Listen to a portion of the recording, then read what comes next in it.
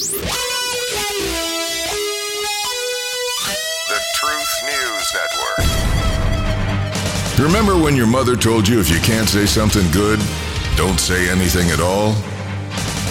Well,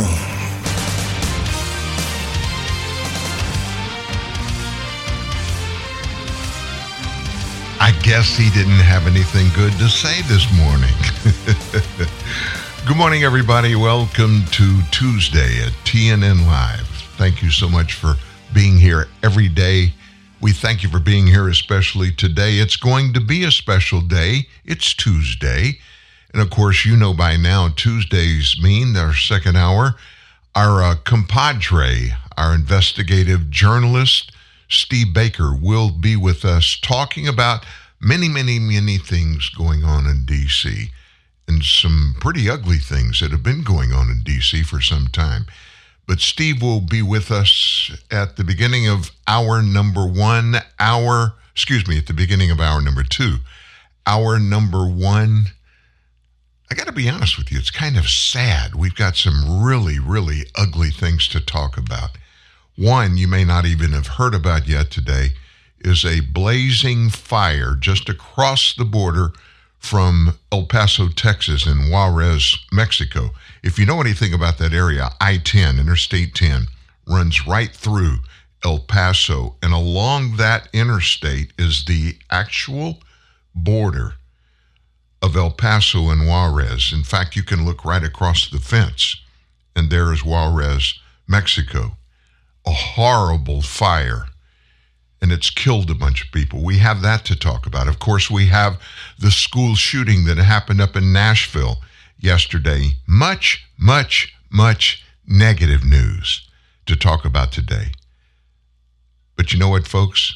Negative stuff is important that we know about. Why?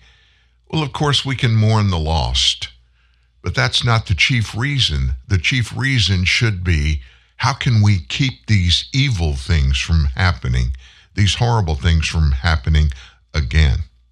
That's the difference between a completely free, democratic country and one where our leadership today, listen to what I'm about to say, our leadership today, who's our leaders? Well, right now it's President Joe Biden. It's 535 elected representatives in Washington, D.C., in the Congress, and a bunch of appointed and just hired bureaucrats that run the world as far as the United States of America is concerned. We have a bunch of people that number among those that feel like we're already in an authoritarian state where they have the unilateral authority to do anything and everything they want and to tell the populace, here's what you must do. Yep. We're there, folks. I don't care what anybody says. Quit listening to what the claims are saying that they're making and look at facts on the ground. Well, let's just take a little respite before we get into the down and ugly and just find something to make us smile. How about make me smile? Can you do that?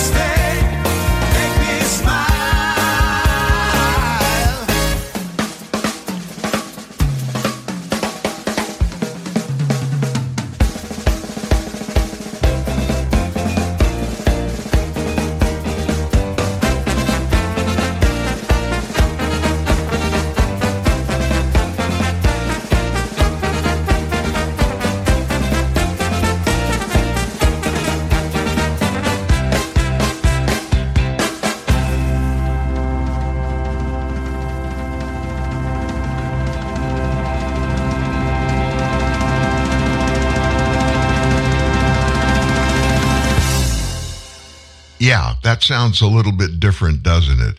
I got a text during this song from Steve Baker. Steve is a phenomenal musician, trumpet player. I'm a musician too, and a radio guy. We caught it the first time we heard it. I don't know if you caught it, but that's the song by Chicago, but that's not the Chicago version. It's a great story. A couple of years ago, I somehow found this Russian group, and they're called Leonid and Friends. I'll give you the guy's name if I can say it, the guy that put it all together. Leonid Vorobiev. He's a Russian musician, an arranger, and he puts this band together, and they do Chicago songs, and the music is exactly like Chicago. They change the arrangements a little bit, and they add a little flavor from time to time. And of course, that song, Make Me Smile, that was the original vocalist for Chicago who sang it, and he died in a gun accident. And so the guy at Leonid and Friends tries to duplicate it, can't quite get there where Terry Kath did it with Chicago. But anyway, it's a great song. I thought you'd like it, and I'm glad Steve caught that, and I could tell you, no, it wasn't Chicago. So that's a happy thought to get started today. And we need some happy thoughts. Before we get into the big thing, the big item of the day, the 900-pound gorilla story, something horrible happened overnight. At least 37 are dead after a fire engulfs one of those migrant facilities down at our southern border. This one's right on the border between Juarez, Mexico, and El Paso. 2 local government rescue sources say the death toll, which is expected to grow throughout the day, is at least 37 now. The facility is located near the Stanton International Bridge. I know exactly where it is that joins Juarez to El Paso. Authorities have not yet released any of their official reports, but according to a couple of newspapers down there, that's where the number 37 of people being dead, that's where it comes from. Another 40 were believed to have been evacuated from the area and taken to local hospitals for treatment. We're watching that. We're going to keep our eyes on it, and we'll give you updates throughout the show today. Meanwhile, let's travel north from there. Pretty ugly thing. And this is one of the ugliest things that happens in our nation whenever it happens. And I got to tell you, it happens way too many times. School shooting in Nashville at a Christian school of all places.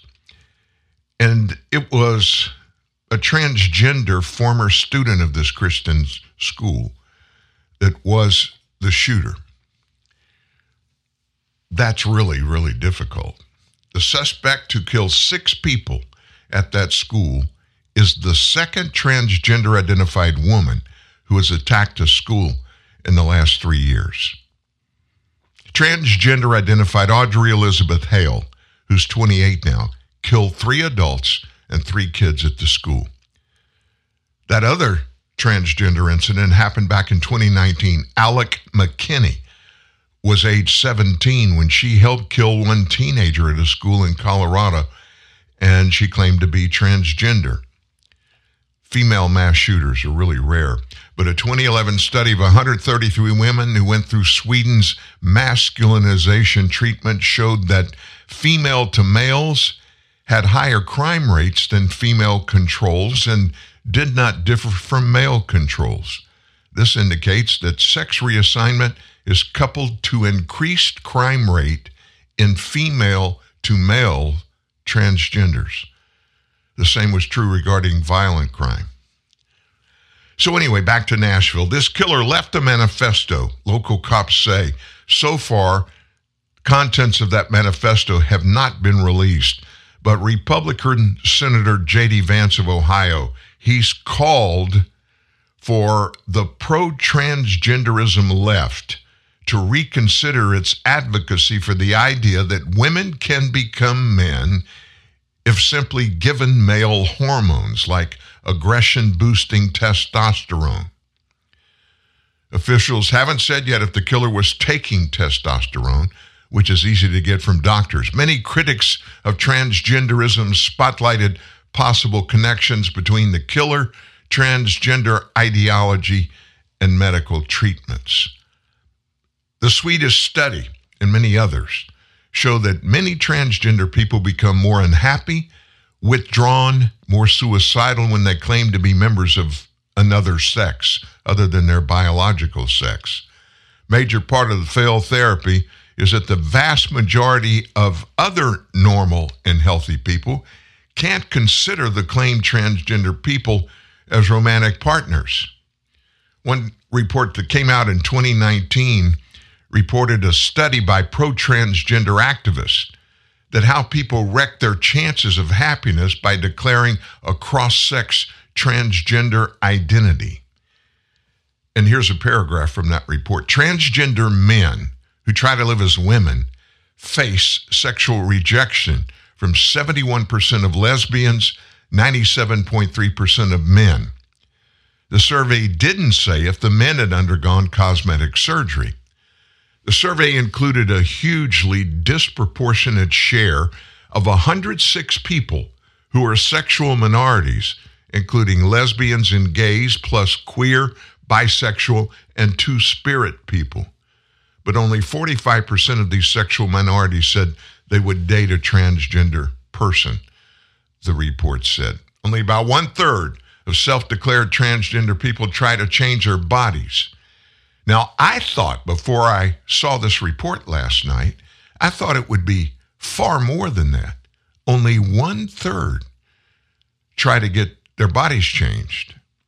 Less than 1/3 have used hormone treatments or puberty blockers, and about 1 in 6 have undergone gender-affirming surgery or some other surgical treatment to change their physical appearance. With all of the light that shines on this from our political left and our mainstream media, one would think it would be a massive majority of these people that would do the entire thing, the surgery, other surgical treatment, gender-affirming surgery, but it's not even close to that. The Washington Post headlined the article, most trans adults say transitioning made them more satisfied with their lives. But the study in the Washington Post skewed the results. How? They excluded people who have stopped describing themselves as transgender. Only a very small share of people, as much as 1 in 300, declare themselves to be trans. But most of that group don't consider themselves to be members of the other sex, but as some non-binary status in between male and female. Non-binary. That declaration allows a bunch of people to flee from the dating scene, which can be hurtful, can be crude, and expensive for lower status youth. But the escape into transgenderism usually does not help these young people find happiness, even when applauded by our commercial society. The usually active ACLU, they ignored the massacre in Nashville last night. The New York Times buried the claim in its coverage, the transgender claim.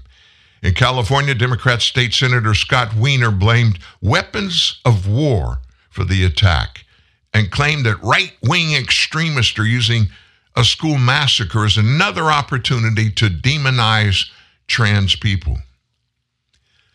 So the Washington Post, that bastion of integrity in media, they're not on either side. They're right down the middle, right? Well, they kept the attacker's transgender identity out of its headline, but did describe the claim in paragraph number 4, if you get that far in the story, if you read the Washington Post. Nashville Police Chief John Drake said Hale was transgender. Asked if that had played a role in what he described as a targeted attack, Drake said it was part of the police investigation. There's some theory to that, the police chief said. But he added, we're investigating all the leads. Once we know exactly, we'll let everybody know. Don Aaron, spokesperson. Oh, no, let me get it right. The police department listed Don Aaron as a police spokesman. Later clarified the chief's remarks. Audrey Hale is a biological woman who on a social media profile used male pronouns. In BC, they downplayed the transgender identity, but broadcast an interview with the police chief who said, quote, "There's some belief that there was some resentment for having to go to that school. I don't have all the details of that just yet. That's why this incident occurred. We're unsure if that played a role at all." Okay. Do we really want to get into this? Because there's no way to win a conversation about it. The transgender thing. I'm not going to go there today, but what we are going to do is talk about what really is going on. Somebody got killed, 6 people, with a semi-automatic weapon. And the shooter had 2 AK-47s, one in their hand and one strapped over a left shoulder when all this took place. Not sure why there were 2 there. You could have a couple of magazines and just stick them in a vest that this shooter wore. Anyway, that's a story for another day. So you've got the Second Amendment promoters, and then you have the Biden gun violence people. They're all in there screaming and hollering, we got to get rid of guns. We got to get rid of guns. And the president calls it weapons of war. Listen to what I'm about to say, the next sentence. An AK-47 or an AR-15. The AK-47 is a Russian-built semi-automatic rifle. The AR-15 is the American version. Neither one of those guns is a weapon of war. Neither one. And unless our president is a stupid individual, he needs to start telling the American people the truth. The weapon of war that the United States military use and police forces around the nation use in their SWAT squads is not an AR-15. It looks like one, and it has similar things in it, but it's an M4. What's the difference between an AR-15 and an M4? M4 is fully automatic. Actually, to be honest, there's a switch on it, and the shooter can switch it to shooting one bullet at a time, just like the AR-15, or rat-a-tat-tat-tat like machine gun. The shooter did not have a weapon of war. None of these mass shooters, I don't know of a single one that occurred where the shooter actually used a real weapon of war, an automatic weapon. There may be one, but I don't know about it. Guns don't kill people.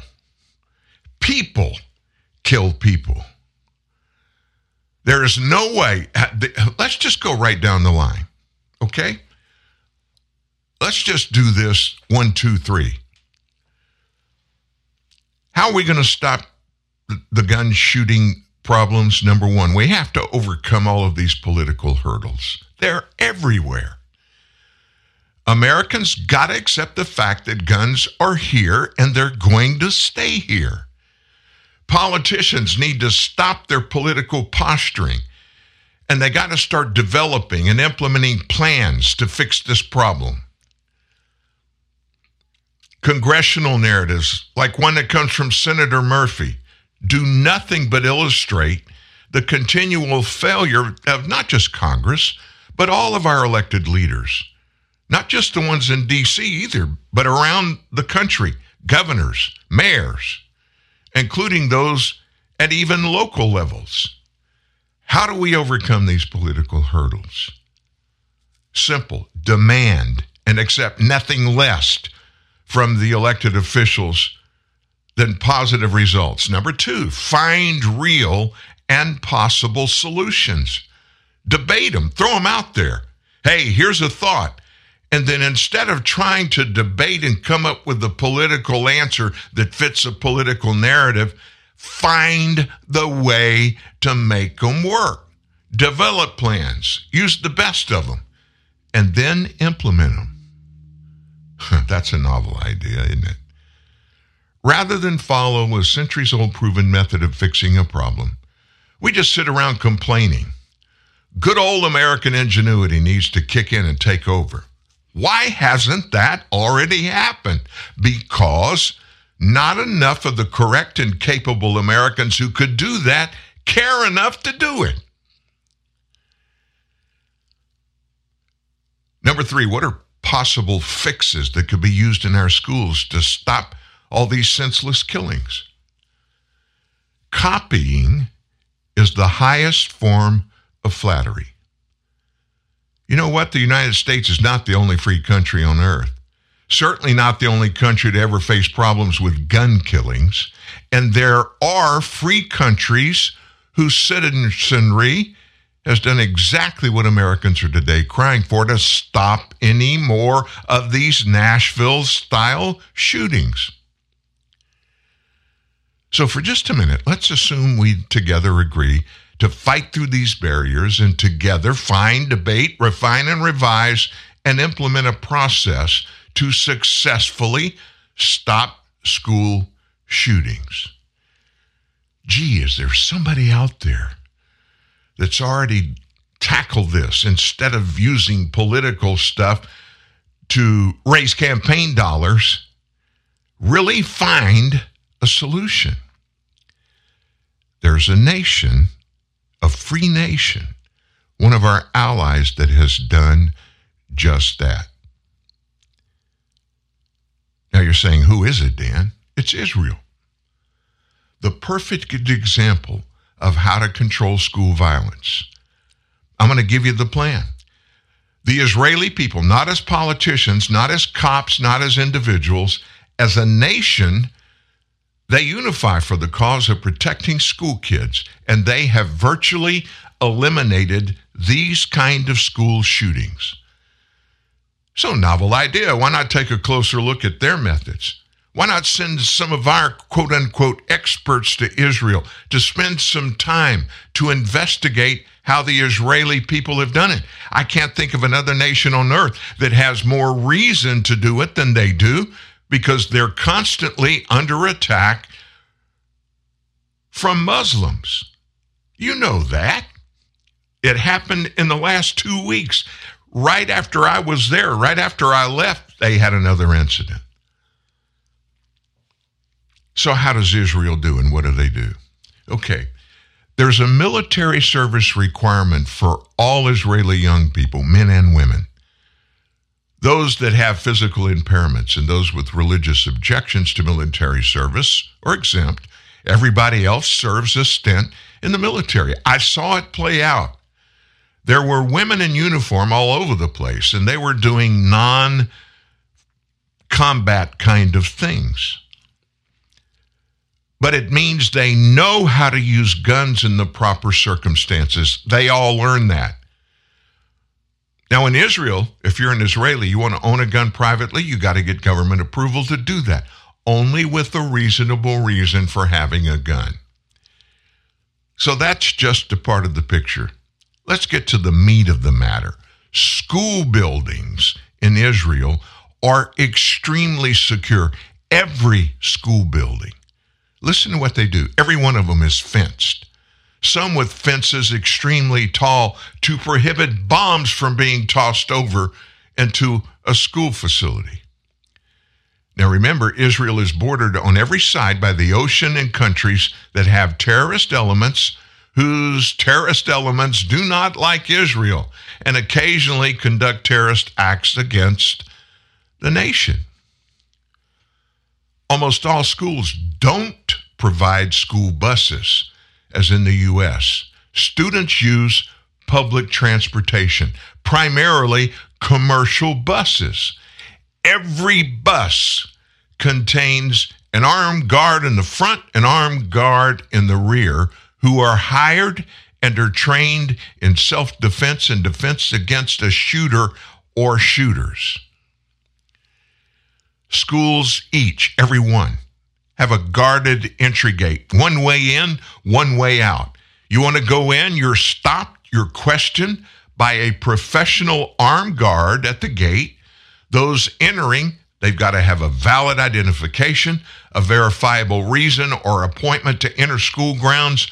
They must be accompanied at all times when on school property. If you've got a meeting, the guard will call the person you're meeting with, who will come to the front gate and escort that person in for a meeting. Emergency incident responses for every type of emergency is devised, implemented, practiced at periodic scheduled intervals. They include all personnel and students who are regularly on school property. Every type of catastrophe is planned for. I'll never forget 5th grade. I'm in Lafayette, Louisiana at Edgar Martin Elementary, and we had a drill where everybody got under their desk. It was preparation for a nuclear attack. You remember those? In Israel, some teachers and some administrators carry guns. Their being armed is visible, by the way, so that everybody knows who is armed. Every teacher participates in a gun shooting and self-defense class, but teachers are not forced to carry a weapon. Doing so is voluntary. And the guards are not all armed, but those who are armed must answer to either local police authorities or military authorities who specifically handle Israeli school security. So the obvious question, how successful is Israel's school security at stopping school shootings? In 1974, Israel endured what's called the Ma'alat massacre, in which Palestinian terrorists took 115 people hostage. And it happened at Nativ Meir Elementary School. 22 children and 3 others were killed. 68 were injured. Now we think our school shootings are bad. Think about that. 115 people taken hostage, 22 children and 3 others. 25 people were killed, 68 were injured. After that, what happened? Israel and the Israeli people said, had enough. We're not going to live in this. Nothing changes if nothing changes. We need to change the school shooting process. We're going to stop it. If we're going to do that, we've got to change the process. After that tragedy, Israel implemented the school protection plan that I just told you about. Listen to this. Since 1974, 1 year shy of 40 years, there have been 2 incidents in Israel, both initiated by terrorists. And in those 2, only 4 deaths occurred of students. Keep listening. More than 20 terrorists were killed during those 2 incidents. All but 2 of those came at the hands of armed school guards, administrators, and even 2 students. That plan works. I think anybody that is honest would say, wow, 39 years? So the big question now is, could this plan or a similar plan work in the United States? There's only one way any plan for school security is going to work here. Any plan's got to be highly investigated, structured at the 10,000-foot level by feds so as to assure sufficient laws and or regulations are put in place to support and manage a process like this and implement it on the local level with cooperation from everybody, local, state, and feds. And the general public will obviously have to sign off on it. That being said, just as in Israel, variations are going to be necessary based on nuances of individual schools' unique challenges. Considerations like exact location, facility structure, access, layout, proximity to interstate highways, waterways, law enforcement headquarters, and medical facilities, all of those got to be taken into consideration when planning and implementing this program locally. The U.S. Justice Department would necessarily take the lead in any program, but it would be imperative for law enforcement at the state and local level to assume and maintain every part of the program in conjunction with the feds. Cost? Well, no doubt such a program on a national level would be expensive. But how much money spent is too much to stop kids from getting shot at schools? Honestly, when considering the cost of trying to implement and maintain some type of gun control in the U.S., even if legal and possible, would cost tens of billions of dollars and would never be successful. Gun grabs. It didn't work in Australia. It's time to stop pontificating in front of the House and Senate, in press conferences and on TV talk shows. It's time to take some action. Some members of Congress need to offer up a specific plan that's structured, kind of like the one that works and has for 40 years in Israel, that allows America to take control of the security environment of its schools. Wait a minute. We don't have that kind of money. Let me blow your mind. And Joe Biden's big bill, you know, when we were going in the heart of the COVID-19 lockdowns, we got to take care of these school kids and teachers and make sure they're not getting sick with COVID, yada, yada, yada. Los Angeles, LA County schools from Joe Biden got a check for $6 billion with a B, $billion to retro the facilities to make them safe for these kids and teachers. $6 billion. Well, Dan, we don't want any of our schools to look like prisons. Come on now, folks. What the heck is your priority? What counts? This is America. We can do both. We can walk and chew gun. We can make our school facilities safe by doing some very fundamental and simple things that we don't even need to invent. We need to send some people to Israel. My hand's in the air right now. I wanted and I needed to and had a potential interview in Israel last month with Benjamin Netanyahu. I'd love to sit down with him and his security people and get them to tell us what the process is to go through to make this happen. And if it's not me, novel idea. How about Merrick Garland and Christopher Wray, Attorney General and head of the FBI? Do they really give a rip? Do we really give a rip? Do we want to stop the problem? Or are we just going to sit around and throw rocks at each other every day like we're doing right now? Find our differences and just start wah, wah, wah. I know you are, but what am I? Yeah, that was from Pee Wee Herman, and it was stupid in Pee Wee Herman, but it's more stupid in the United States. Do you really care about gun violence here? Do you really care about kids getting shot at school? If you really care, do something about it instead of talking about doing something. And by the way, you're not taking away anybody's guns. It ain't going to happen. Give Americans a plan. Implement the plan to stop these killings. Do something or resign your office, Mr. Congress member, Mr. President, Ms. Vice President, or resign and allow someone who will do something to take your place. Yeah.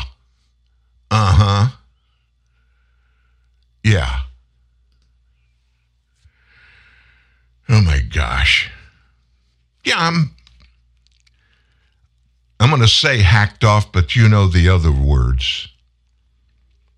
I'm tired of all of this. And I'm tired of what happened last night and today, all day long. It's front and center on every news station, and it tops every news report. And they're all looking at ways to do what? Get the people that are watching television to watch us instead of those other people. We want to be number one so our ratings go up, so we can charge more for our advertisements. That's what's happening today. Nobody's doing anything about it. You know what else is happening? While all of this news coverage is going on, there are a bunch of people that are sitting out there watching it that feel horrible about their lives. They feel really bad about their futures, don't have anything to live for, and they're saying, wow. You know, I've thought about suicide. I've thought about ending it all. I don't have any family that I get along with. I'm an outcast, don't have any friends. Nobody gives me any possibility of credibility, of achieving anything that's really an achievement. My life is worthless. Hey, I could do like that trans did in Nashville, and my name would be at the headlines all across the nation and even across the pond in both ways, east and west. I think I'm going to go get one of my dad's guns and do the same thing. Now, somebody's going to say, Dan, you just gave people ideas. No, I didn't. They're watching it every day. They're seeing it day after day now and will for the next few weeks. Pictures, interviews. Oh my gosh, they're breathless. We got to get these people in front of cameras. We got to promote the snot out of our coverage. Why not just send some people to Israel, Mr. Biden, starting with Garland and Ray and their henchmen? And if they don't want to do it, let me just make a suggestion. You know, we're an ingenious nation. And I can tell you this, there is a way that federal law enforcement could be handled more economically, more successfully, and less politicized if it was taken out of the federal government and put in the private sector. And oh, by the way, let's form a corporation between Elon Musk and Donald Trump and let those guys do all of the infrastructure, and guess what? It would work. Chris Ray, Merrick Garland, not so much in my 2 cents. We don't have people that have the ability or have the desire to protect our nation from stuff like this. How can you say that, Dan? It's real simple. If they were going to do it, they would have already done it because they have all the resources they need. And what happened to that $6 billion that Joe Biden sent to the Los Angeles County Public Schools? $6 billion. You can put up a lot of fences around a lot of schools with that, can't you? 35 years after the original movie, Fox is bringing you back to where it all began. Nobody puts baby in the corner. This is the real Dirty Dance. 8 celebrities compete to become the real Baby and Johnny. Work on my Johnny is. Some will rise. Some will fall. All will have the time of their life. The Real Dirty Dancing 4-week event starts Tuesday at 9 on Fox 5. Get crackin' and feel unbeatable with new omelet bites from Dunkin'. Bacon and cheddar or egg white and veggie. Made with cage-free eggs and packed with protein. Take on the day with new omelet bites from Dunkin'. America runs on Dunkin'. This is your home. This is your family room / gym. The guest bedroom / music studio. The daybed / dog bed. The living room / yoga shanty / regional office. How did you guys do it? / classroom. And this is the basement/panic room. Maybe what your family needs is a vacation home/vacation home. Find yours on the Verbo app.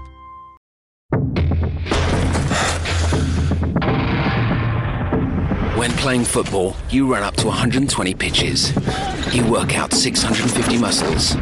You withstand 3 times your body weight.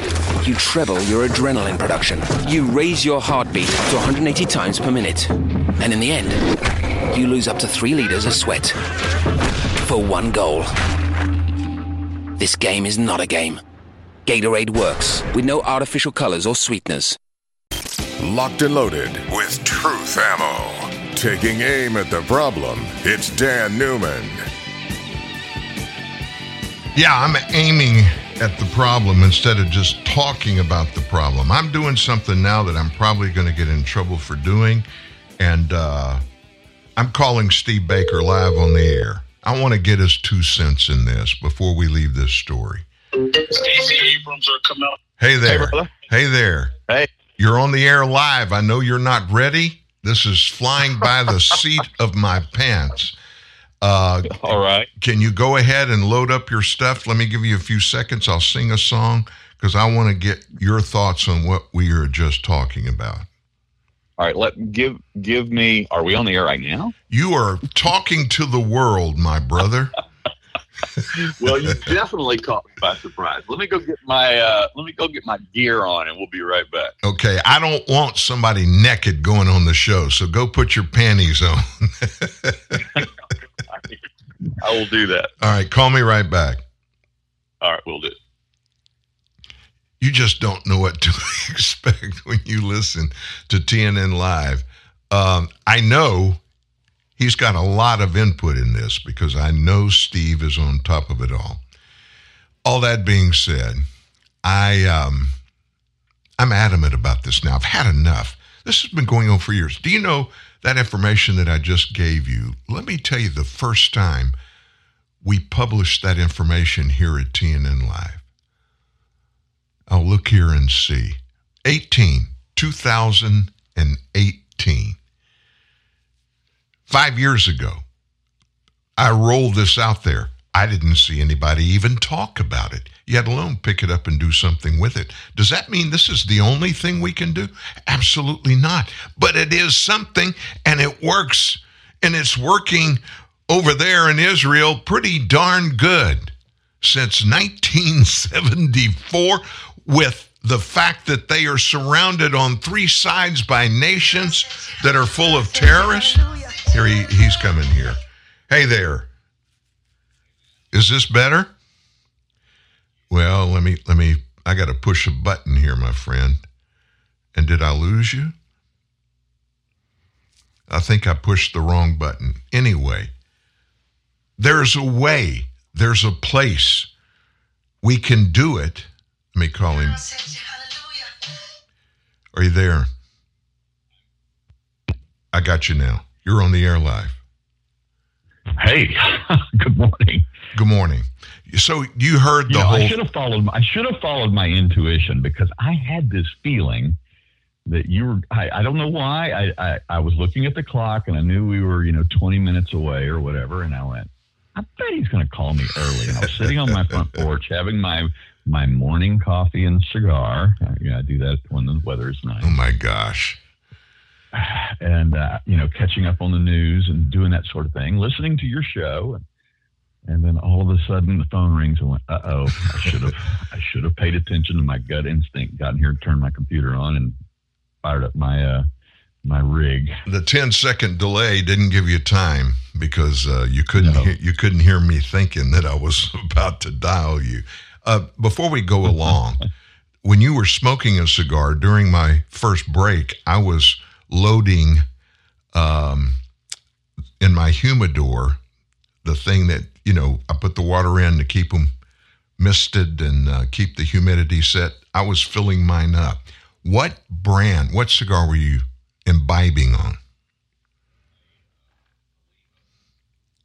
I lost you.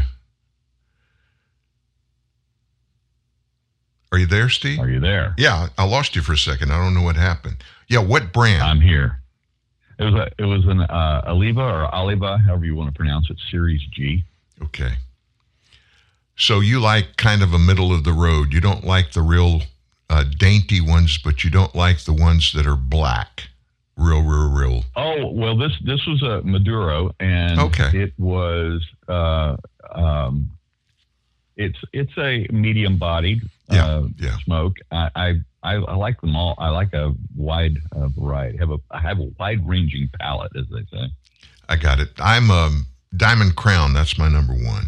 You familiar with it? Absolutely. Yeah, they're a little pricey, and so every now and then my son blesses me with a box, which is it's a small investment to buy one. Anyway, off of the cigar. You're the one that opened the door on the cigar stuff, so I had to go there. You sat and listened to what I gave to the folks, the history and the facts that are going on, and then look at the way we handle it in our nation. Greatest country in world history, and we can't stop these shooters. And it's not because we can't, Steve. It's because nobody wants to do it. They want to make money on it. They want to campaign and demonize each other and blame and point fingers. But we got to do something about that. Don't you agree? I absolutely agree. In fact, after Uvalde, Texas, that situation there, I was very vocal about what needed to be done. And this is not a complicated issue, Dan, in any way, shape, or form. As a matter of fact, you were referring to the Israeli solution, so to speak. And our needed solution is not that much more difficult. I mean, first of all, let's just look at the money that is being spent coming out of Washington. You referenced what was sent to Los Angeles schools, that big multi-billion-dollar check that the Biden administration cut for them.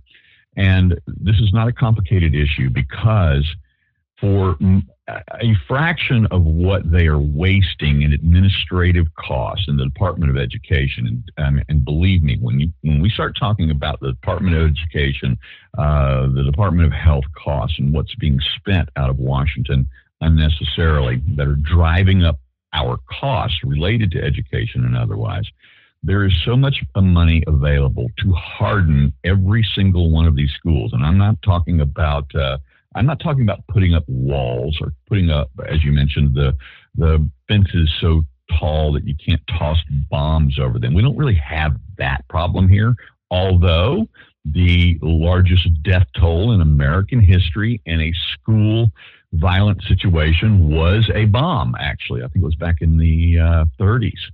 And that was the highest death toll in a school attack by a domestic terrorist, so to speak. But that's not really our problem here.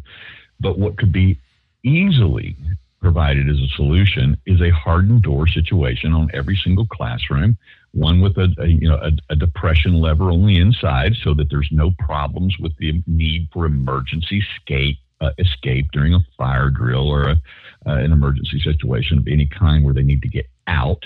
And that would prevent anyone from the outside being able to enter any one of those doors inside the school. And this is even just getting, if a shooter got inside the building, there's no way to get inside the classrooms. Then there's, of course, the obvious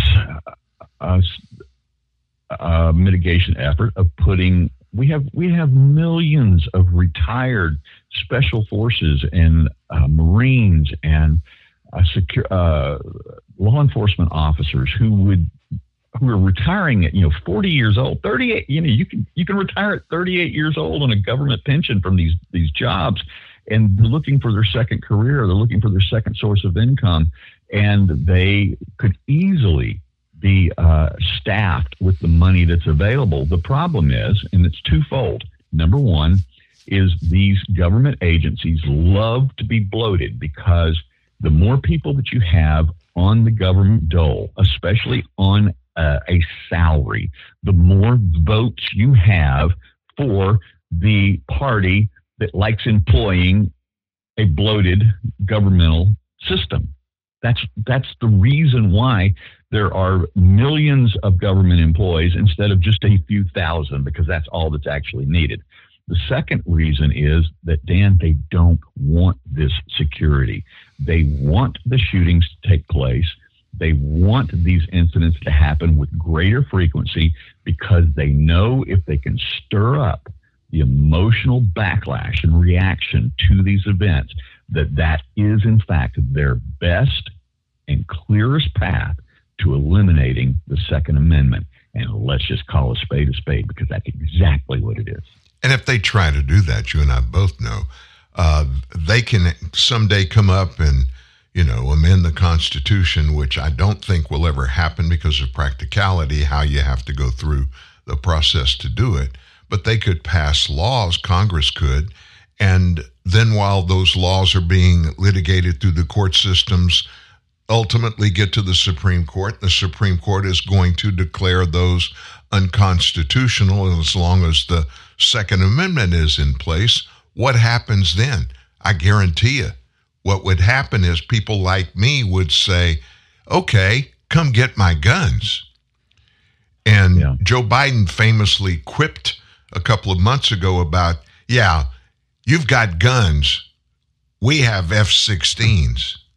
Like, right. Oh my gosh, this is the leader of the free world, and he's going toe-to-toe or saying he would authorize F-16 attack on an American citizen. It's ridiculous, but that's evidence of how the bureaucratic political system in the United States works. Solutions don't matter. We've got to find a way to do something or not do something, and whichever one we choose as politicians, that's all about getting people to pay us more instead of just finding a solution. I did an extensive interview with Kyle Seraphin, the FBI whistleblower, the number one guy that has been making all of the news rounds for the last several months. And he's the FBI whistleblower who left the agency as a result of the illegal use of what he deemed to be illegal use of the agency in their weaponization against January 6th defendants. And he was interviewing me. Our interview ended up going 3 hours long. In fact, they split the interview into 3 parts. Part 2 was just posted up today. It's available on Rumble and other social media sites, all of mine. And despite the fact that we spent 3 hours recording the interview, then he and I spent another hour off the air with the record button off. And we were specifically talking about Second Amendment issues, these shootings, and what the reaction would be ultimately. And we actually got into the discussion of what the American reaction would be if, in fact, they made an effort to go ahead and go against the Second Amendment. Now, again, we have to call a spade, and we have to call the government out on everything that they're doing. We know that the amendment process, the Article 5 amendment process is incredibly difficult, and it's why Congress sidesteps it all the time. It's why the executive branch sidesteps it all the time with executive orders, because it's very difficult for them to follow the law. So they break the law and they amend the Constitution by fiat every single day in little bitty tiny paragraphs slid into 2,000 pages worth of legislation. And one of the things that they have slowly been doing over the years is eroding the Second Amendment by, gun brace laws, things of that nature. And we know that they believe that they can, in fact, attack or eliminate or make illegal this quote-unquote assault weapon. And of course, I heard what you were talking about. These are not weapons of war.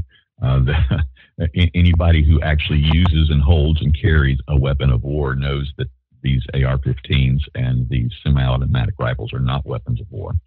But nevertheless, their goal is to sidestep the Constitution and to make those illegal by executive fiat, by legislative fiat. And we know, and this was part of my off-the-record conversation with Kyle, is that there will be an unfortunate backlash if that happens, of a manner in which none of us want to see take place It will be dangerous. It will put us on the precipice of a civil war. And Kyle, being an experienced FBI special agent, and then, of course, having much of his contacts in life being with former law enforcement, former military, former special forces, and then we talked about the F-16 remark that Joe Biden made, and his remark to me was, if this thing happens and it breaks out, he said it will be a very, very short conflict, and the government will not win that conflict. I tend to agree with him because nobody knows how many guns there are in the United States. I can tell you, of course, you're from here. I'm in the South. You're from the South. You know that guns are kind of a social thing for most people that live in the South that are natives. And we use them. We hunt. We target shoot. I do all of those things, but I've got guns, and I have the so-called weapons of war. And I'm honest, I have started over the past 5 years collecting large amounts of ammunition. I don't know if you remember, but 2 years ago, you couldn't find ammo. Stuff that was costing a year before that, $8 for a box of shells was selling online for $100. That's right. The ammunition manufacturers couldn't get materials, and so that terrified tens of millions of Americans. But we thought, and I'm one of them, I felt like our government was beginning to ratchet down, and we're going to do a formal run at getting rid of the Second Amendment, like you said, through executive fiat. And of course, Joe Biden loves to do that. I got to be honest with you. We're right on the edge of something. And I'm not sure what it is. You see it, you hear it. You're in Washington, D.C. quite often. And it's not a pleasant thing to think about. And these school shootings, all they do is magnify and draw attention to something that's just kind of hanging out there. And I feel, honestly, Steve, it would only take one really big event to trigger, and if you want to call it a civil war, but trigger a confrontation on a large scale between the government and the private sector, people, Americans, that have and are executing the Second Amendment. I think that could happen very quickly. And it really bothers me because if and when something like that happens, there's no good ending for it. No matter what happens, it's going to be ugly. Yeah. No, it's not going to be pretty at all. And I unfortunately believe that despite the fact that Americans, even, let's just say the guys on our side of the political aisle, that we have been willing to yield on far too many issues, in my opinion. We have allowed progressive taxation to take place. We have allowed so many other usurpations of our individual liberties to take place over many, many, many decades. And it is progressivism, and that's the very definition of progressivism. Small, tiny usurpations bringing us towards an authoritarian regime eventually, which is their goal. But we seemingly in this country at least one line people are not willing to cross, and that is the Second Amendment. And the reason why I believe that is that we know in our heart of hearts, we know beyond any shadow of a doubt that the reason the Second Amendment exists is not for hunting. It's not for sport shooting. It is not even for self-defense, although that is certainly part of it. But it is, in fact, for the purpose of keeping in check an out-of-control government. And that is why I tweeted yesterday, I said this. I said, as a parent, my heart breaks for those families who lost their children today in Nashville.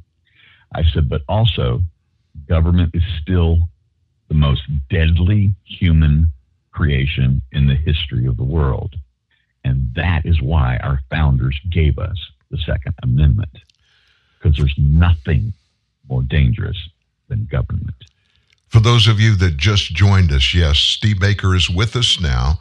And I've got to tell you, full clarity, I opened the show pontificating about the shooting and other school shootings, and I did some history and gave some information and comparing the United States school shooting problem with what doesn't happen in the nation of Israel. Israel formerly had horrible school shootings that happened over and over again, but they made a hard choice decades ago to put a process in place to stop any school shootings.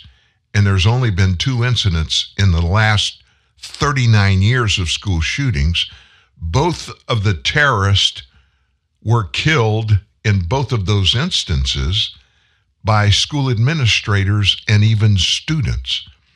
It's a process, and you can go online at truthnewsnet.org, and the front page story that's posted there has all the details of what we've talked about so far, and it's titled, How to Stop School Shootings in One Easy Lesson. So I brought Stephen early to get his fix on that, because I know he is, as a Southerner, and now he lives, I guess technically, North Carolina's in the South, is it? I'm still below the Mason-Dixon line, yes. Okay, all right. Well, I consider you, because I'm in Louisiana. If you're in Carolinas, you're a Yankee. But we have an understanding that a lot of people in the nation don't have because of where they live and how they were raised. Many people in the United States are afraid of people that own guns. And I get that. I understand that. But instead of trying to demonize and attack and get rid of those people that we don't understand, why don't we just get led by our leaders in D.C. and let's educate everybody? Let's be open and honest and talk freely with each other and get an understanding. And even if we get an understanding, it may be simply we understand we're going to agree to disagree. But at least everybody would know the other person's opinions, and we could do this. And maybe I'm talking about something that's panacea. It'll never happen. It never has so far. But even our forefathers, they fought each other over laws, creating laws, and what should be in the Constitution and what not. But one thing they all agreed on, and you referenced it at the end of what you just said a minute ago. You referenced it. If we ever come to a point where it's going to be militarily the government against the population, I agree with you. The government won't win.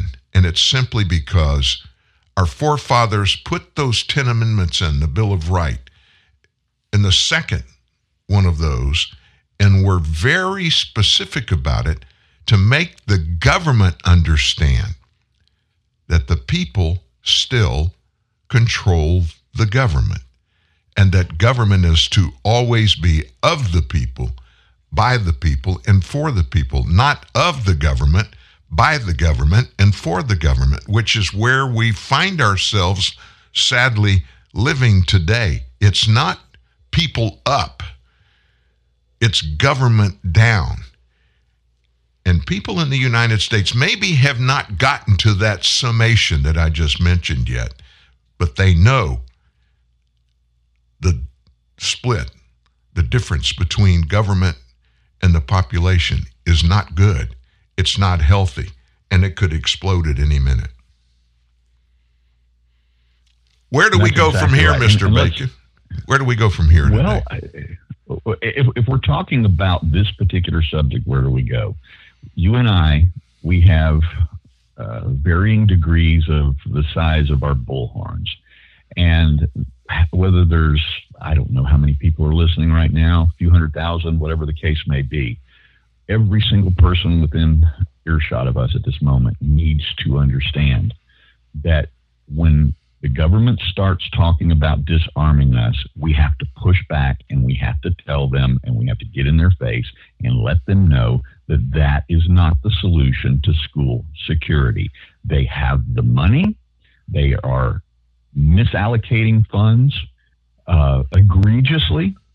They have, without raising another penny through legislation whatsoever, they can harden every school in this country. The funds exist. All they have to do is reduce the size of their bloated administrative staffs locally, state level, and federally, and the funds are already there.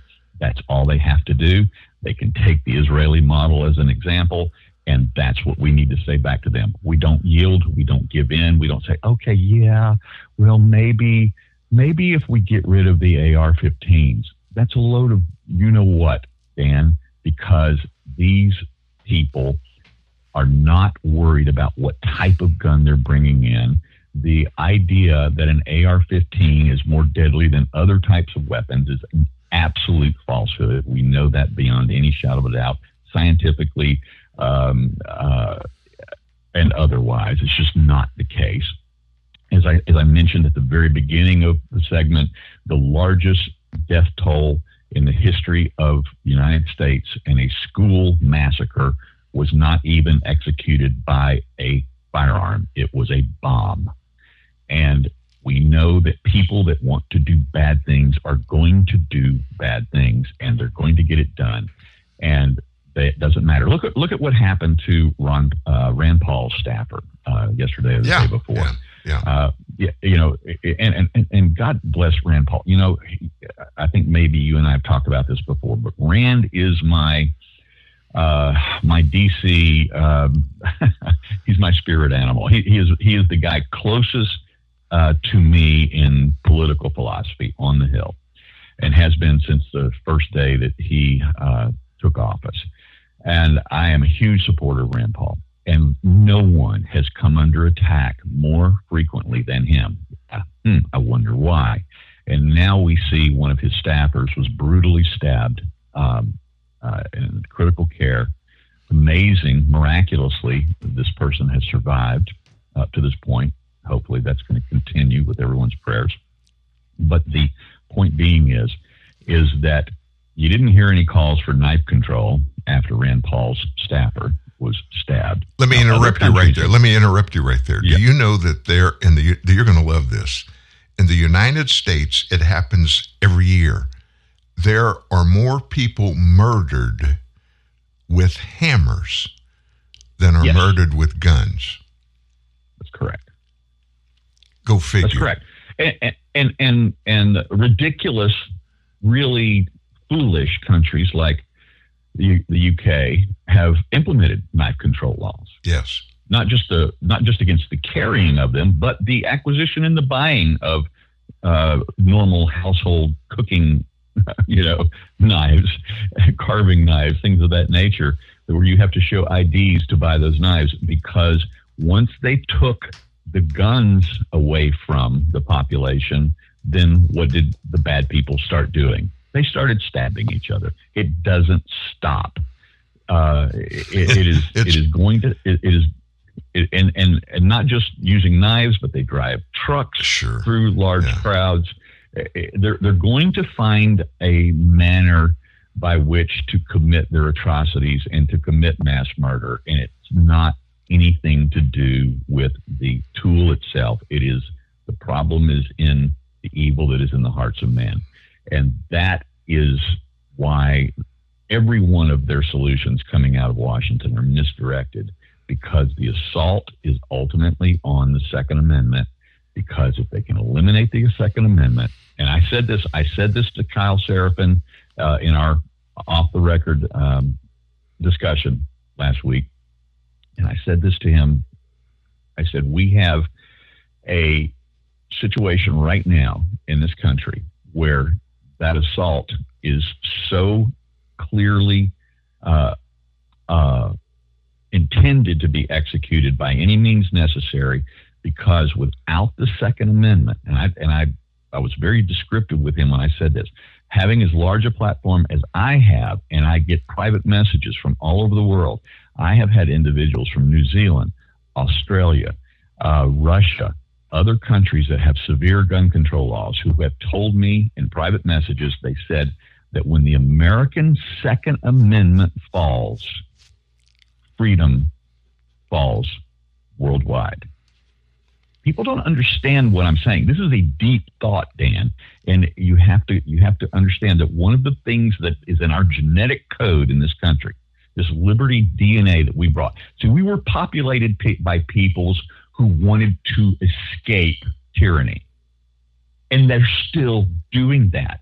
I mean, despite all the problems that we have in this country, they're still pouring across our borders. They're still trying to get here from every country on the planet because they want to escape tyranny. We still have a higher level of at least a perception of individual liberty than they have anywhere else, and a perception of opportunity for individuals to make something of themselves, to take care of their family. To provide for their progeny, and that is in our DNA. And the thing that protects that genetically encoded notion and love for individual liberty that we have here is what the founders gave us in the Second Amendment, and that's why other people who long for liberty, long for what we have, long for at least the American ideal of individual liberty, know that when we lose the Second Amendment, it's over, not just for us, but it's over for everyone. Whatever remaining vestige of individual liberty they have in Australia, in New Zealand, in Russia, in India, wherever, they know that when our Second Amendment is gone, their liberty is gone as well. That's how important that paragraph is in our founding document. Let me predict, and I'm doing it based upon the educated circumstances behind us.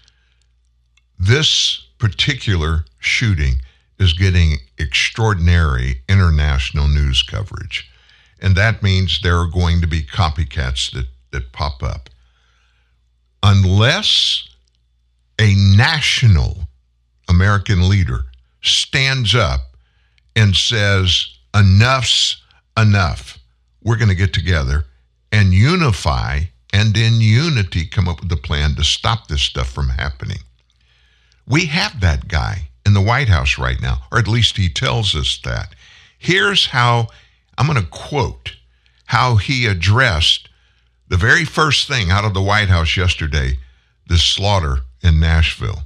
And this is a quote. My name is Joe Biden.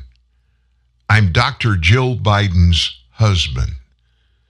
I eat Jenny's ice cream, chocolate chip. I came down to the East Room because I heard there was a chocolate chip ice cream. By the way, I have a whole refrigerator full upstairs. You think I'm kidding? I'm not. Those were his first words when he came down to speak to the media and the world about what happened in Nashville. We don't have a real leader. We haven't had one so far that was able to garner the support, the acceptance to do this. And unless and until we have a government in place that is full of people that have totally bought into the idea that they work for the people of the United States, not for whoever's sitting in the Oval Office.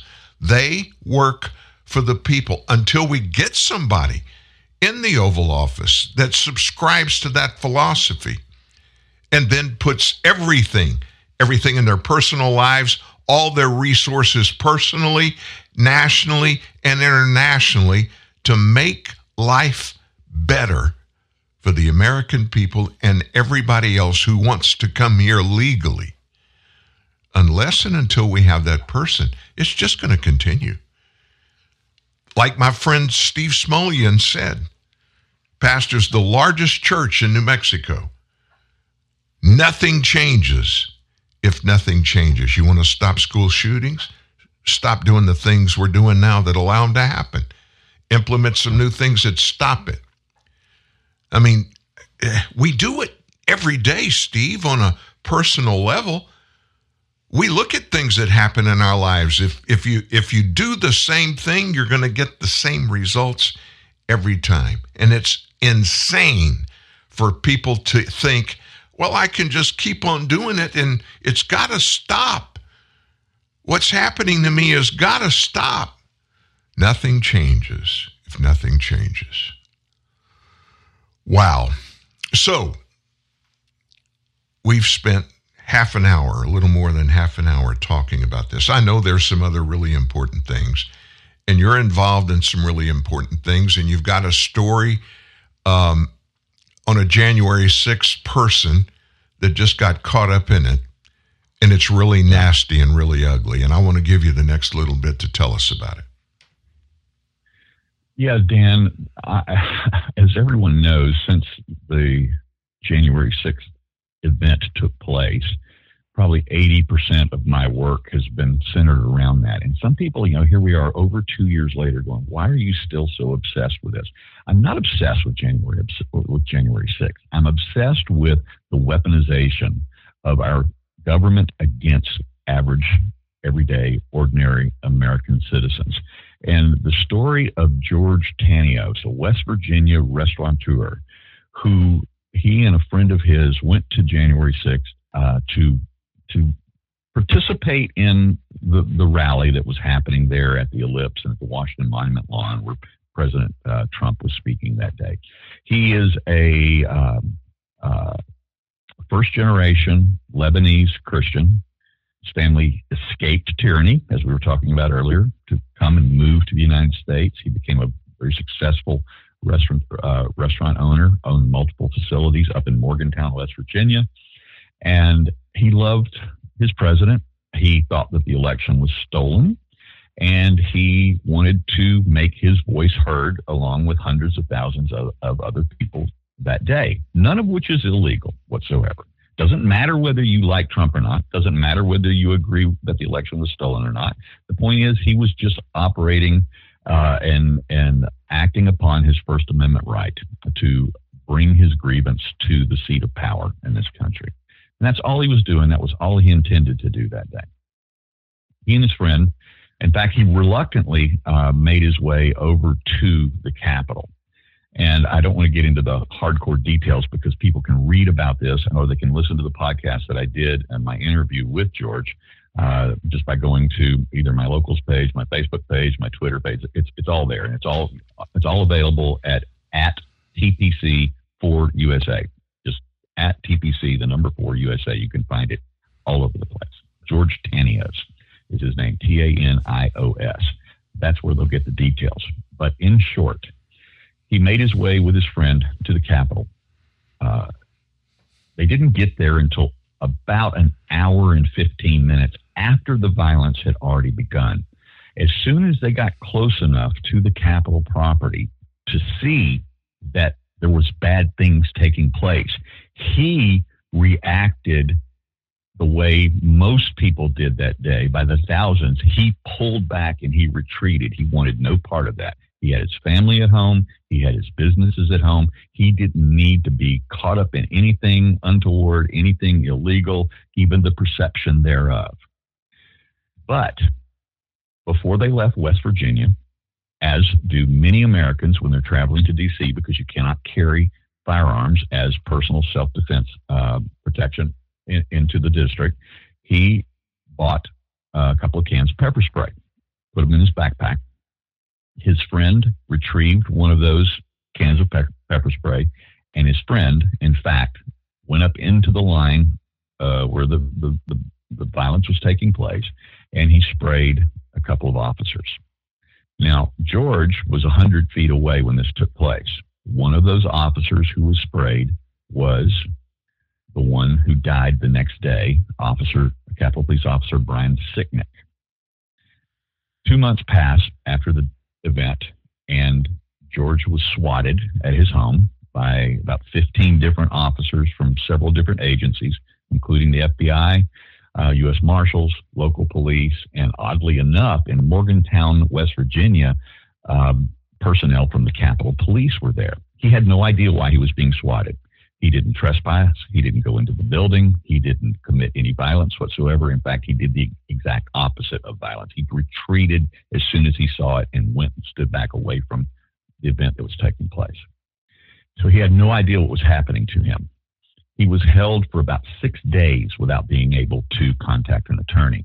When he finally had an attorney, court-appointed one, he learned at that point that he was being charged with 10 felonies, including the murder of Officer Brian Sicknick, who, of course, was later determined by the D.C. coroner to have died of natural causes the next day, had nothing to do with the event of January 6th. They held him in prison for over 5.5 months. Miraculously, with great effort by his legal team, they were able to take his case to the D.C. appellate court, and in an incredibly rare circumstance, the appellate court slapped down Judge Thomas Hogan's denial of George's bond and ordered his release in a 3-0 ruling, if you can believe that, from a D.C. court, D.C. appellate court. He was released on his own recognizance. He did have to wear an ankle monitor and was restricted to home confinement for several months after that. And then his own legal proceedings then continued to progress for the next 1.5 years. Again, long story short, George finally had the 10 felony charges dropped after much legal effort, and they were dropped down to a plea deal arrangement of 2 misdemeanor counts, of which they finally accepted just for it to go away. He actually pled guilty to 2 misdemeanors, which he did not commit, which he was not guilty of. But he pled down to them just so that the nightmare would be over. He hoped that the nightmare would be over. If you're just listening, I want to interject something there and say, when you get in a legal situation and the FBI or the Department of Justice are in it, and you're charged with something, every single time they will not agree to do anything unless you confess to something. There's a crime, whether it's a misdemeanor or not, you've got to plead to it. And I'm talking about not just the FBI or the DOJ, the IRS is the same way.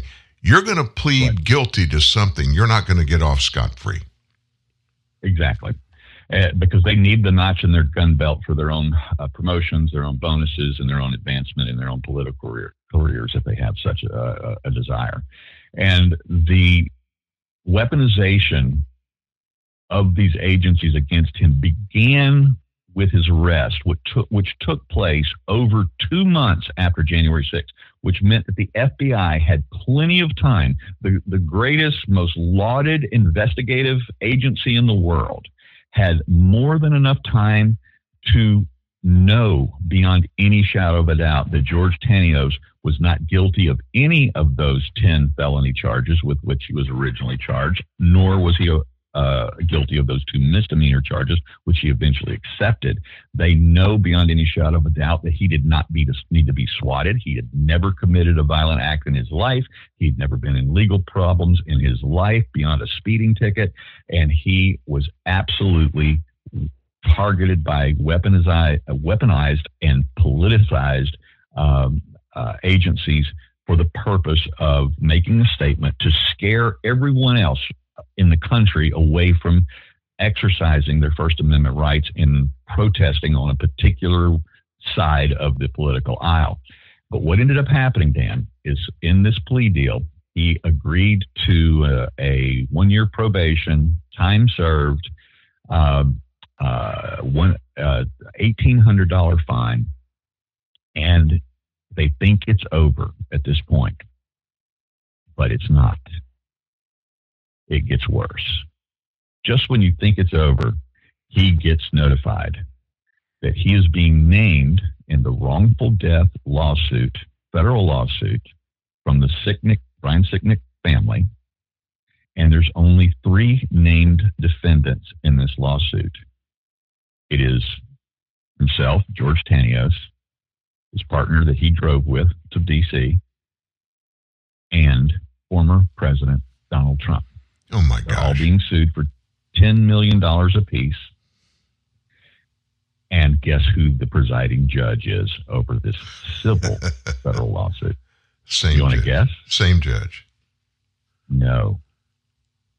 Judge Maida. Oh, my Judge gosh. Amit Your Maida, buddy. Your buddy. Who oversaw all three of the Oath Keepers trials. The number one hanging judge over all the I mean, he's the guy that if you want to take somebody down in a political case, he's the guy you put on the bench. He's the guy where it is guilty until proven innocent. That's exactly it. And this is targeted. It is retribution. And I believe, and of course I don't have a smoking gun to prove this, but all the evidence circumstantially says so otherwise, is that the reason why with every single piece of evidence available, including dozens of videos showing that George participated in no violence. He, in fact, retreated when he saw it with his own eyes, got away from there, when Brian Sicknick, Officer Brian Sicknick, was sprayed by bear spray. And of course, he was never hit over the head with a fire extinguisher. That was a lie by the media to begin with, which was quickly disproved. But when Sicknick was hit with bear spray or pepper spray or whatever it was,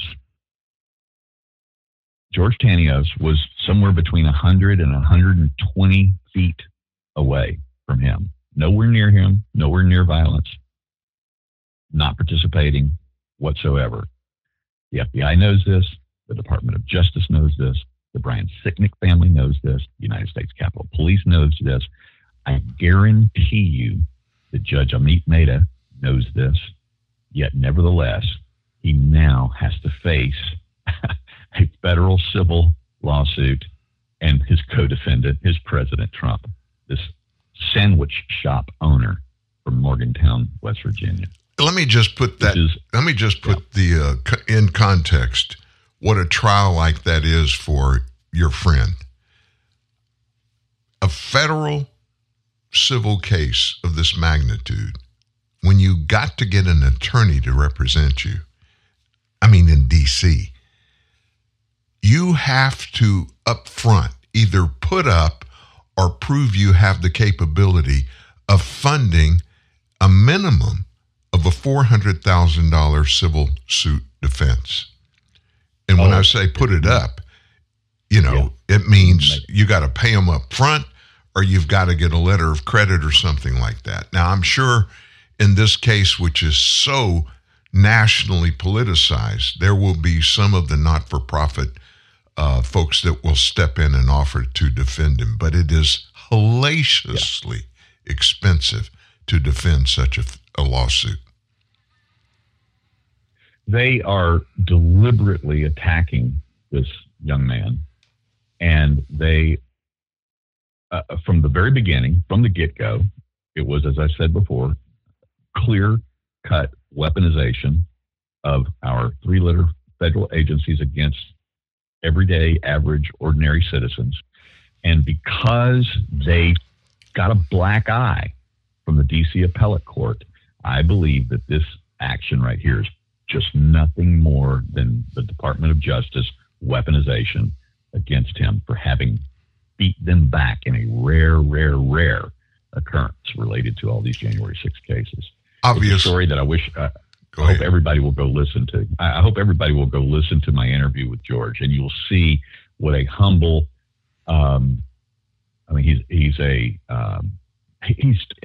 He's everything that you want an American to be. He's got the immigrant story of a family escaping tyranny to come here and have a better life in America. Became a successful small business owner and loved his country. Loves God, Christian, and found himself in a situation which he recognized was not a good situation to be in, so he got away from it. Did all the right made all of the right decisions. And one of the things that I've said from the very beginning of this, I've said it in dozens and dozens of interviews that I've done personally. I said, what I saw on January 6th was I saw bad people doing bad things. I saw good people doing good things. And I saw otherwise good people doing some really stupid things that day. And George doesn't fall into any one of those categories because he did nothing. He saw the evil that was taking place, the bad things that were taking place, the bad people doing bad things, and he retreated from it.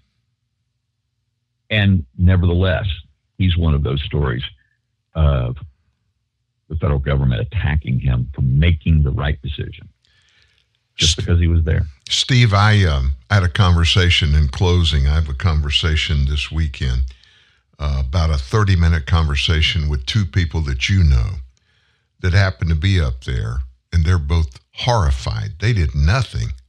They didn't go into the Capitol, but they were in the crowd, and they feel like, I'm sure, thousands of other people with what's being politicized, people in cases like the one that you're just telling us about today. And they hear that, and they hear that these people, months after, were just picked out of a crowd and get squatted. And they're afraid, they're scared to death that the same thing's going to happen to them simply for exercising their First Amendment rights.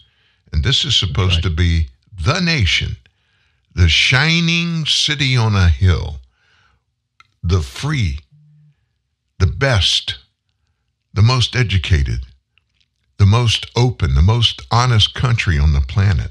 And our leaders are ripping it apart at the seams, taking advantage of the rule of law by just trampling it and politicizing for their purposes that event that happened. And it was horrible. We both agree to that. What happened that day was horrible. Yep. But it did happen. But everybody that was there weren't conducting criminal acts. Steve, I want to thank you. Dan, and these are the numbers. I want to throw this out at your audience very quickly. Okay. Please wrap your mind around this. There were hundreds of thousands. Now, the crowd estimates range from my own personal estimates from anywhere from 400 to 600,000 people to in excess of 1 million. I think my estimate is more accurate, but nevertheless, the total number of people that the Department of Justice and the FBI have identified as actually doing violence that day is less than 400. It's probably going to top out somewhere between 300 and 400 people total. That's it. That's all there is.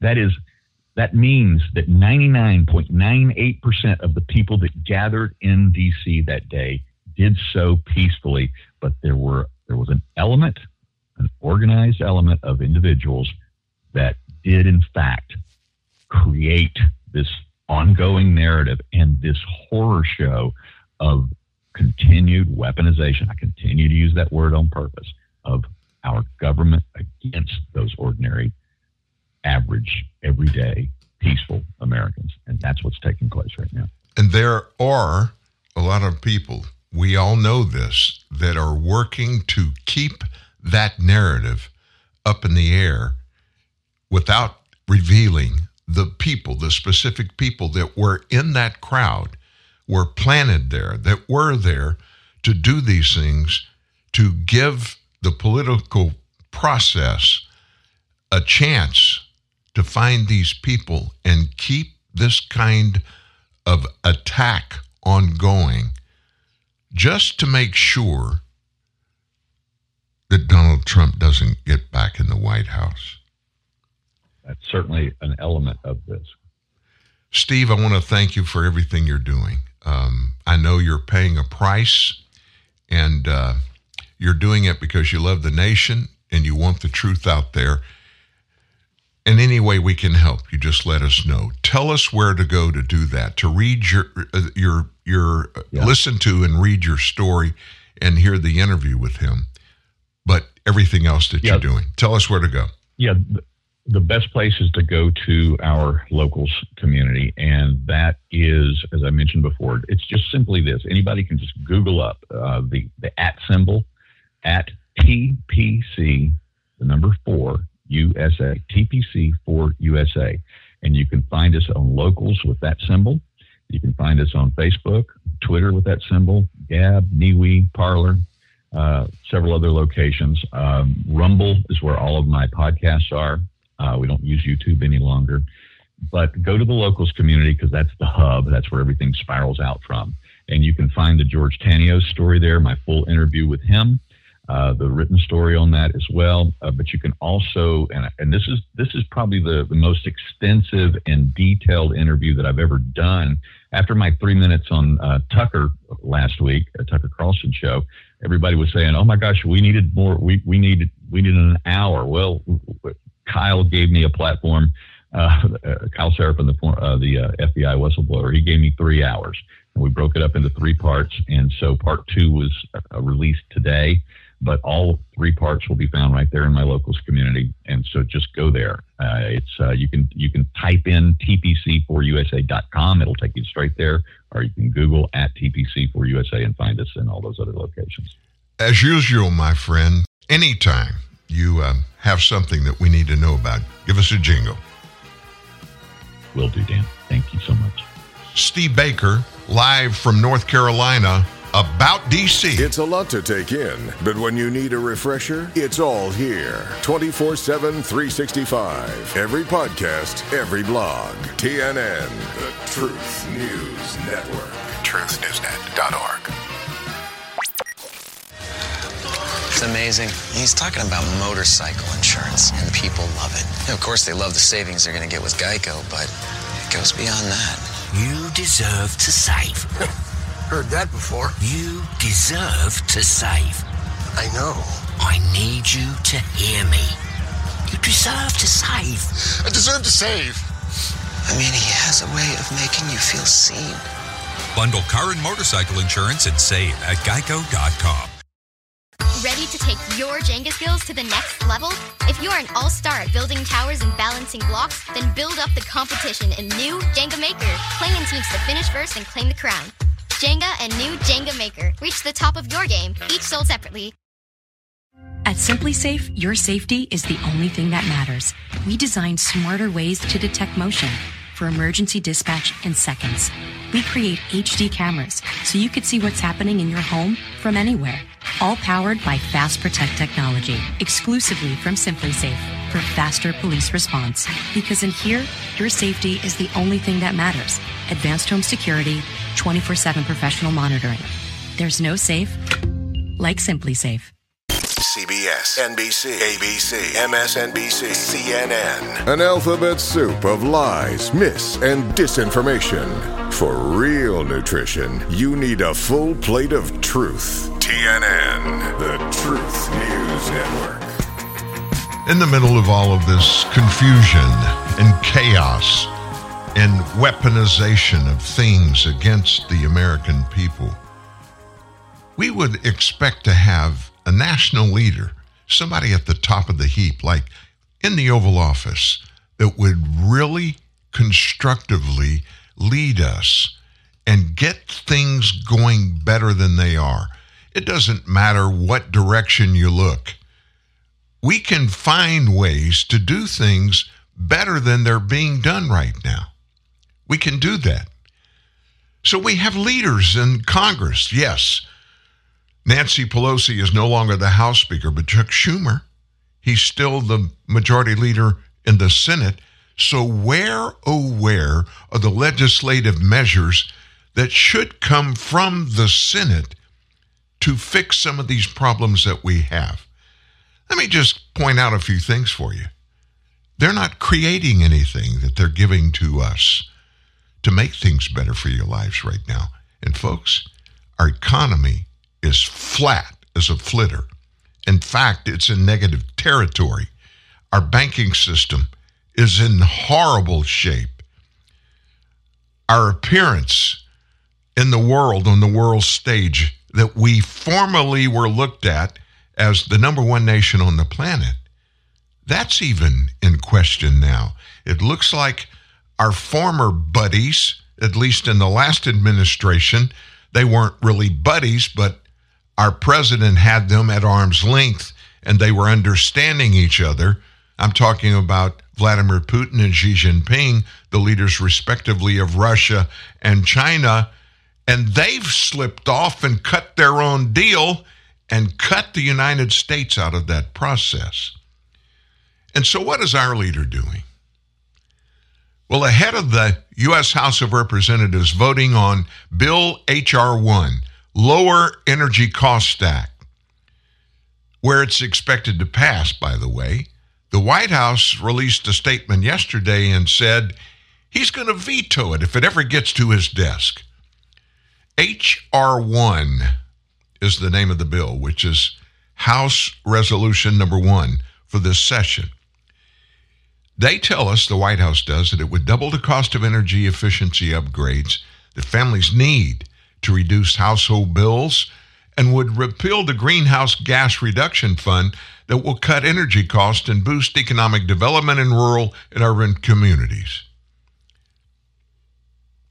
H.R. 1 would also empower big companies to skirt the Clean Air Act by lifting pollution control requirements, weaken emissions requirements and worker protection for refineries using toxic chemicals, modify requirements under the Bipartisan Toxic Substance Control Act for determining the safety of chemicals used in the energy sector, and repeal $1.5 billion in investments focused on curbing methane leaks that harm surrounding communities. You know, those methane leaks, methane gas. Remember AOC when she first was elected to the House, one of the ways she suggested we could clean up our environment was to get rid of cows because cow farts are the number one producer of methane gas. I'm not joking. All of the stuff that Joe Biden says in that, and that was a quote from Joe Biden, at least the statement that came out of the White House, all those things, every one of them are factors in the Green New Deal.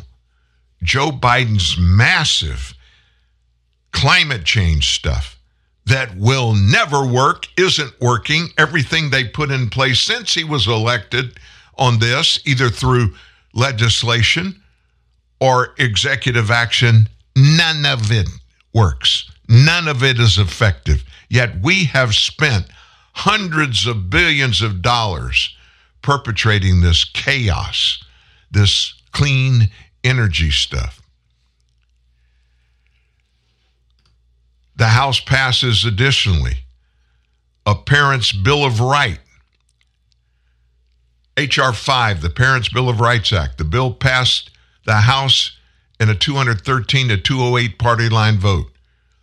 H.R. 5 is the fulfillment of the Speaker, Kevin McCarthy's long-promised Parental Bill of Rights. It would do several things, each with overarching goal of ensuring that parents know what's going on in their children's classroom. You would think something like this, everybody would be standing up and applauding it. Finally, parents are going to be able to know for certain what's going on in public schools where their teachers are supposedly teaching their children. This is crazy, folks. We're going through and this bill, if I promise you, if it gets to Joe Biden's desk, if it should pass over in the Senate and get to Joe Biden's desk, he's going to kick it out. He's not going to sign it. One thing after another, one after another. So did you hear what happened? And I'm racing through a few of these important things that I want you to know about. Everybody now knows Matt Taibbi. We know who he is.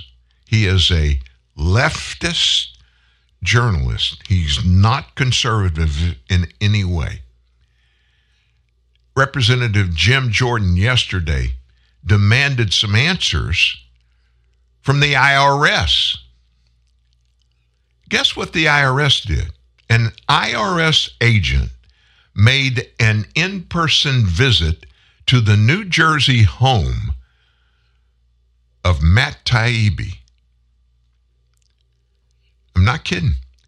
Jordan penned a letter to the commissioner of the IRS, Daniel Werfel, and he copied Treasury Secretary Janet Yellen, in which the House Judiciary Committee Chairman, Jim Jordan, requested all documents, all communications relating to the IRS's alleged field visit to Taibbi's New Jersey home March the 9th. The same day he appeared before Congress to testify on what? Government abuse. You can't make this stuff up. Don't think for a second you possibly are not in the bullseye of somebody at the federal government. I'm serious, folks. None of us are exempt. How brazen is that? An IRS agents to show up at your house the day you're in Congress testifying about government overreach and government evil. Everybody is afraid of the IRS. I mean, they're the most powerful agency in the government. Did you know that? They have more unilateral authority to do more to you and me than any other agency in the government. And guess what? They know it. They know it, and they're proud that they have that reputation. Oh, my gosh.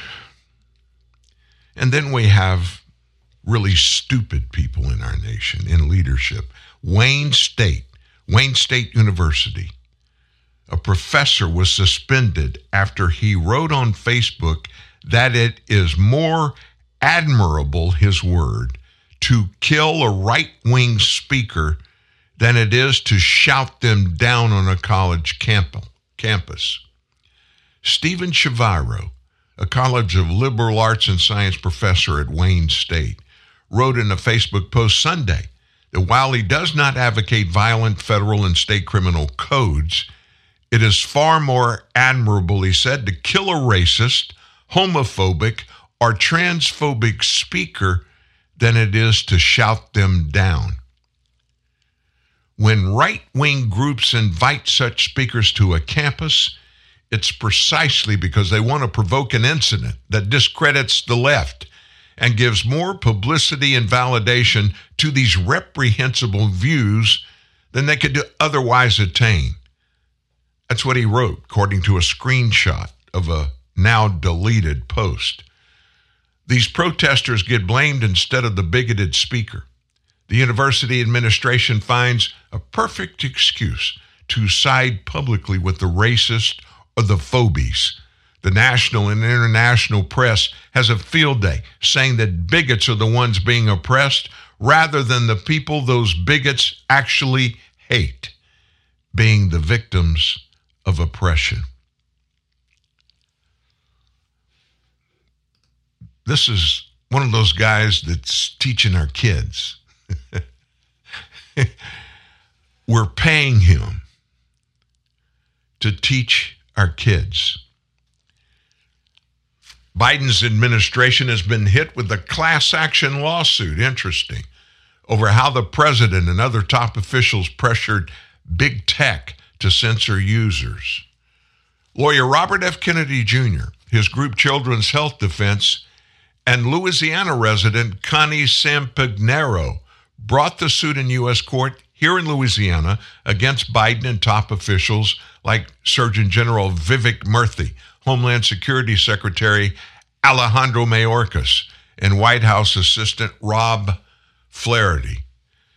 The pressure the officials and their agencies brought to bear against Twitter and other big tech companies to crack down on alleged mis- and disinformation, including targeting Kinney personally, violates the U.S. Constitution's First Amendment, according to the lawsuit. It's well established the government violates the Constitution if it uses coercive threats to induce private parties to censor protected speech, or if it engages in collusive joint action with private parties to violate the First Amendment.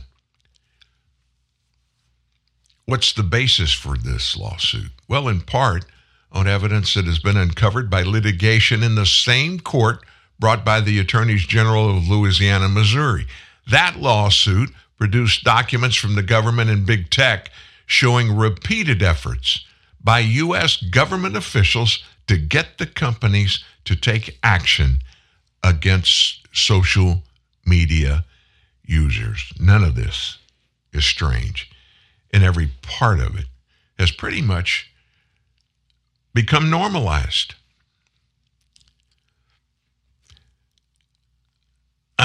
I've got so many things I want to say, so many things I want you to hear.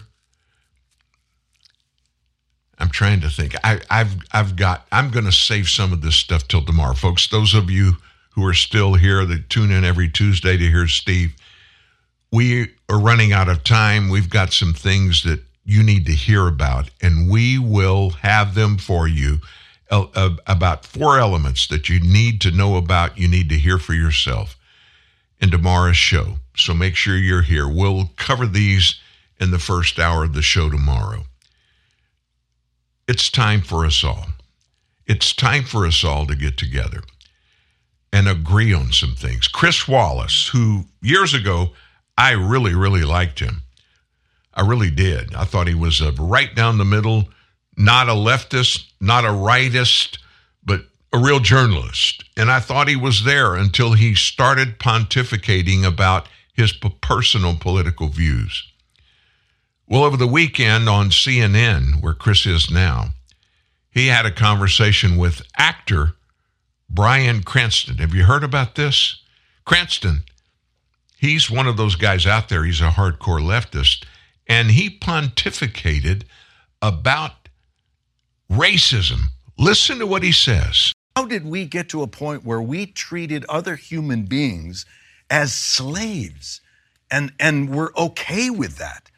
When I see the Make America Great Again, my comment is, do you accept that could possibly be construed as a racist remark? When was it ever great in America for the African American? So if you're making it great again, it's not including them.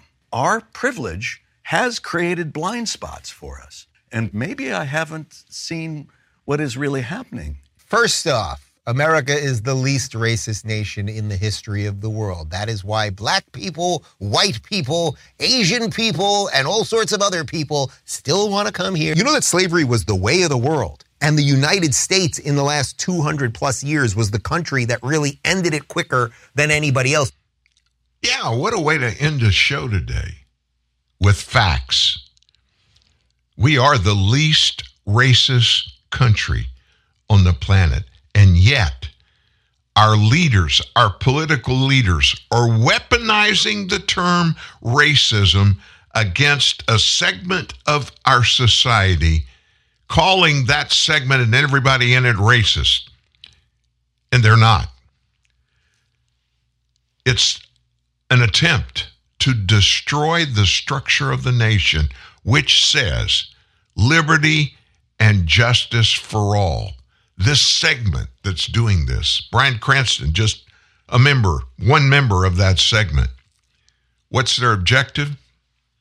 To demean a segment of the society, so much so that the other segment, has total control in the nation. Hey guys, thank you for being here today, every day. I do not ever take you for granted. We'll see you tomorrow, and we have a lot. You need to read today's front page story at truthnewsnet.org. See you later.